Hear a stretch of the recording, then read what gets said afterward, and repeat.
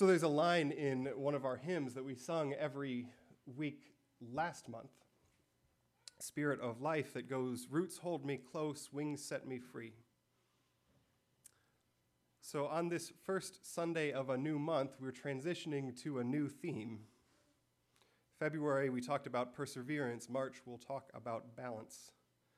And over the next 2 weeks, we're going to talk about the balances at the heart of Unitarian Universalism. Next week, we'll welcome new members into the congregation, and we're going to talk about what it means to uphold the free and responsible search for truth and meaning, one of our principles. What does it mean for a search to be both free and responsible? But before we do that, I want to start by talking about the other interplay at the heart of all of Unitarian Universalism, the interplay between our traditions and our possibilities. In the words of the hymn, what are the roots that hold us close, and what are the wings that might set us free?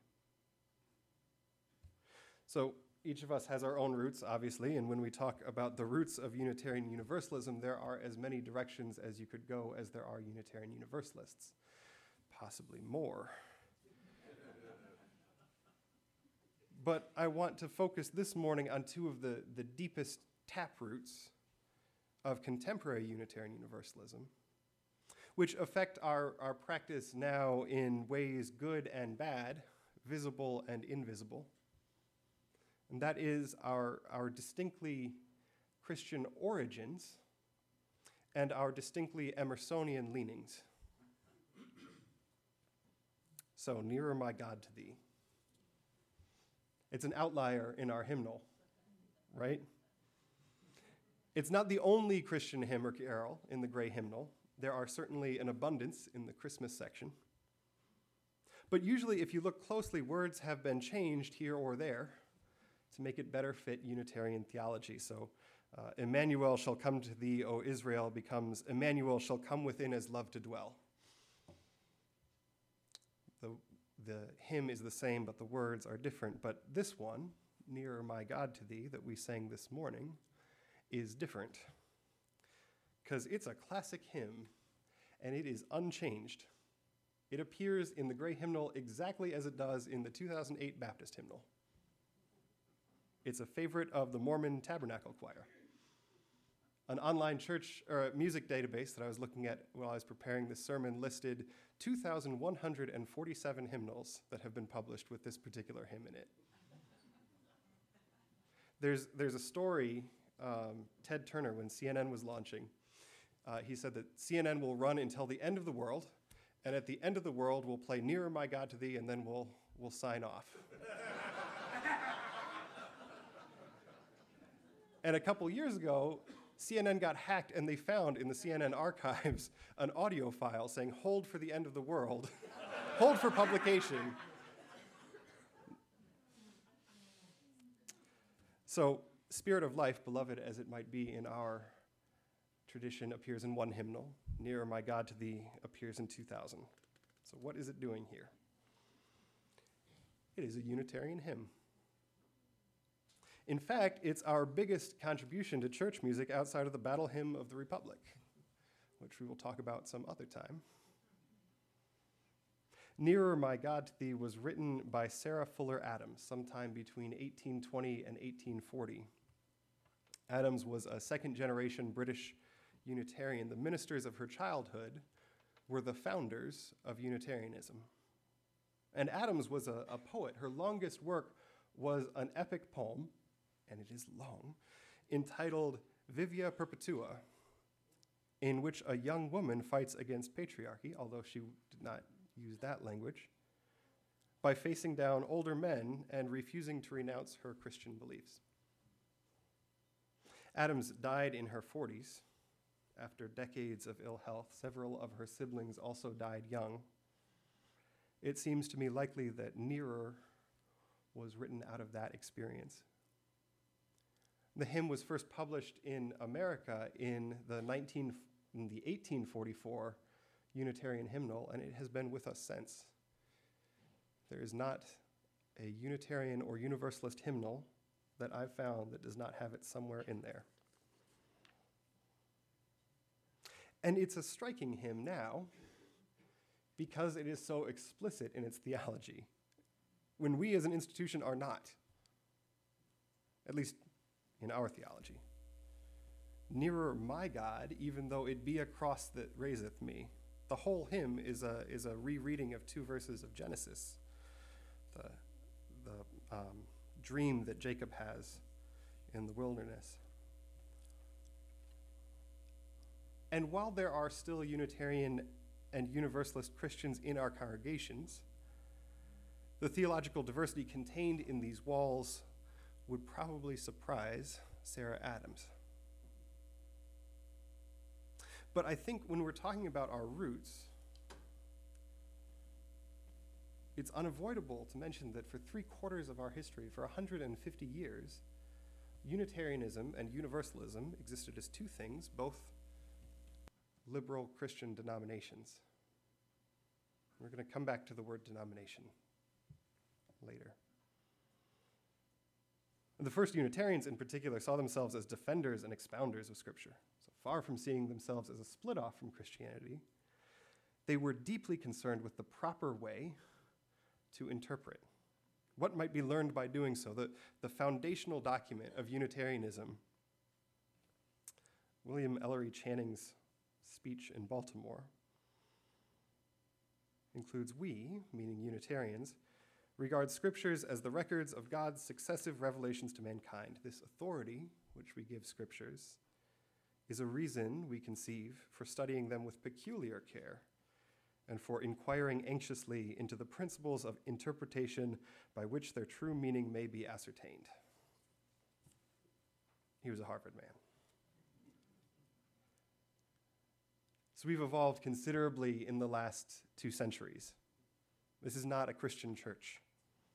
The roots might still be there. Our theology is the thing that has changed most drastically. And our sources of authority, rather than placing scripture and reason at the heart of it like Channing did, we're quick to add experience, our individual sense of what is true and meaningful. Scriptures beyond the Hebrew and Greek of the Christian Bible. And yet the rhythms of our congregational life are heavily influenced by the culture of Channing's generation. We gather on Sunday, we sing hymns, somebody gets up and speaks for 20 or 30 minutes, or 15 so we can get out in time for coffee. We are also rooted in the rigor of Channing's generation. I worked with a spiritual director in New York. He was a Franciscan priest. And he used to say, I love working with the Unitarians and the Jesuits. Because you take theology seriously. So Nearer My God to Thee is a holdover from this root of Unitarian Universalism. It's an explicitly Christian hymn, but it also touches on the other taproot, this idea of individualism that is so much a part of our religion. In 1838, a generation after Channing, right around the time Sarah Adams was writing hymns, the Unitarian Divinity School at Harvard University asked a rising intellectual star to deliver the commencement address.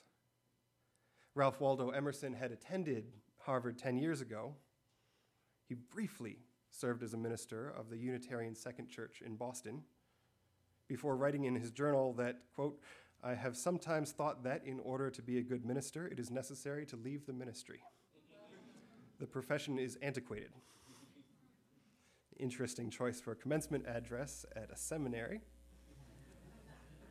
And indeed, after he gave it, he was not invited to return for 30 years.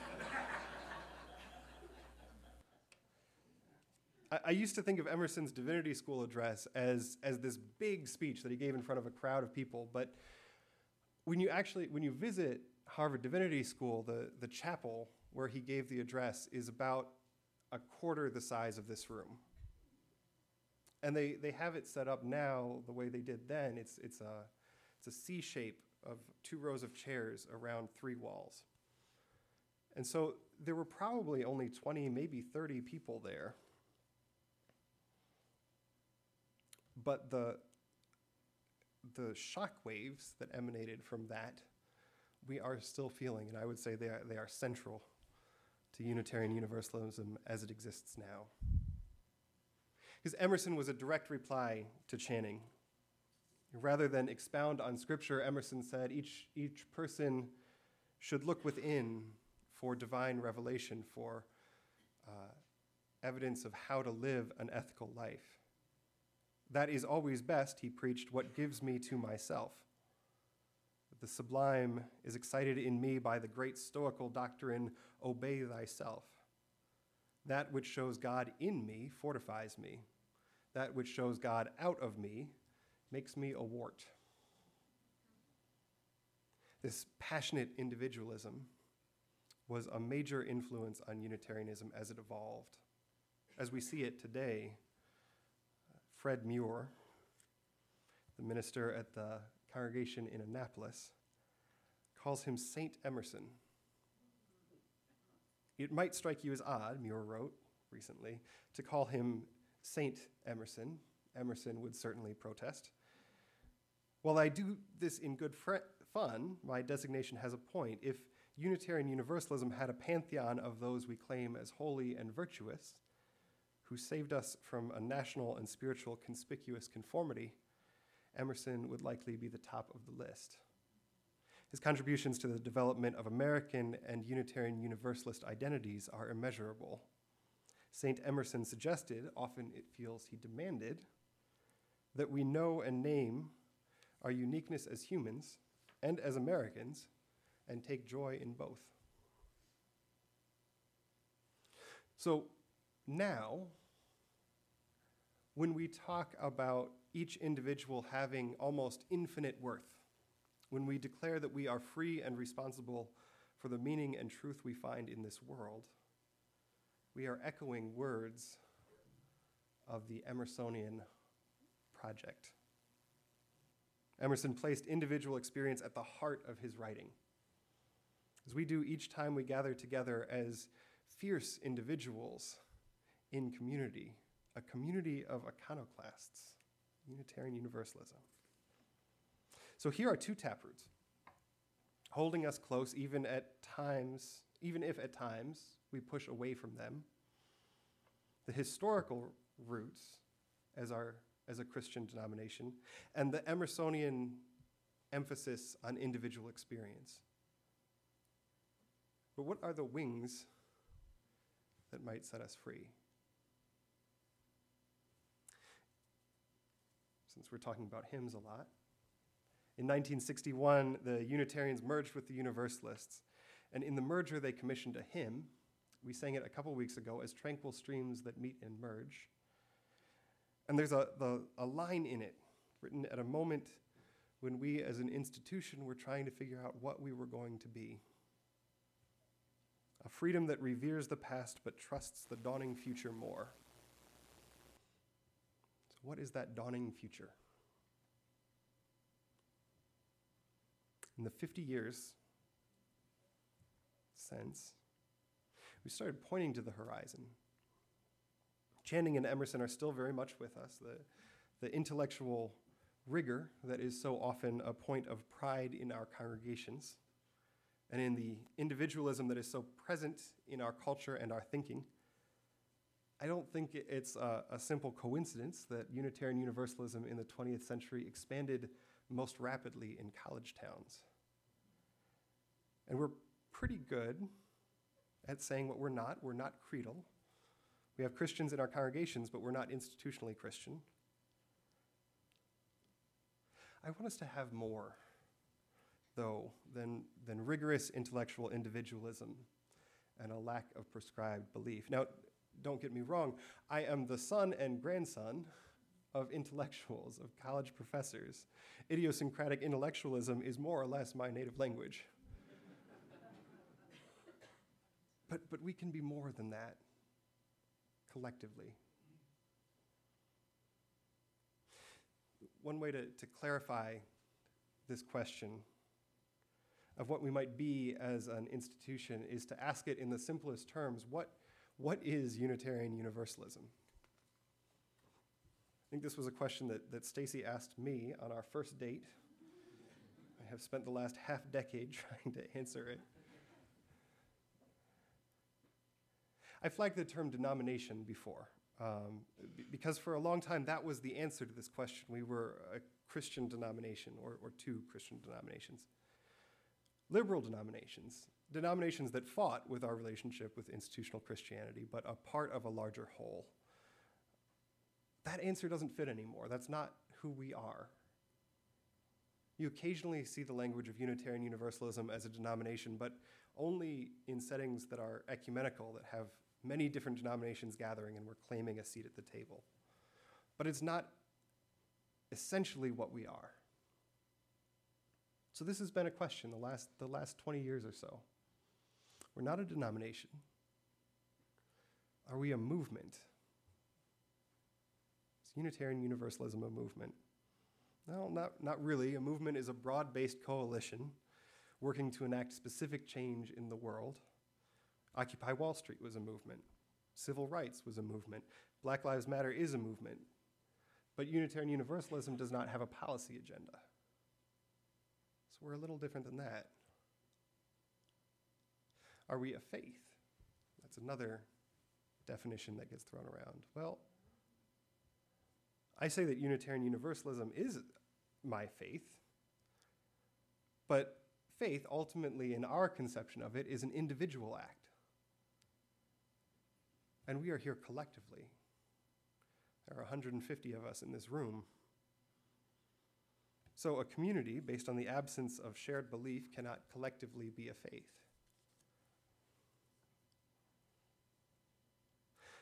The language I often find myself coming back to as I think about this question, what is Unitarian Universalism, is paradoxically religion.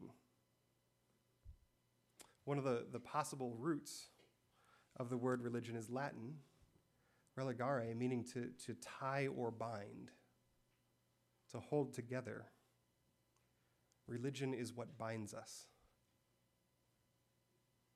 And this seems paradoxical, both to this Emersonian individualism and to the words that we started this sermon with, wings set me free. What is freeing about tying ourselves to something? But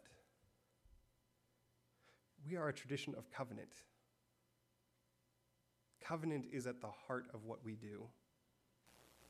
The 7 principles that we talk about, that talk about the worth and dignity of the individual, the free and responsible search for truth and meaning, the use of the democratic process, those are part of the Unitarian Universalist Association's covenant. They are what we freely agree is the thing that holds us together.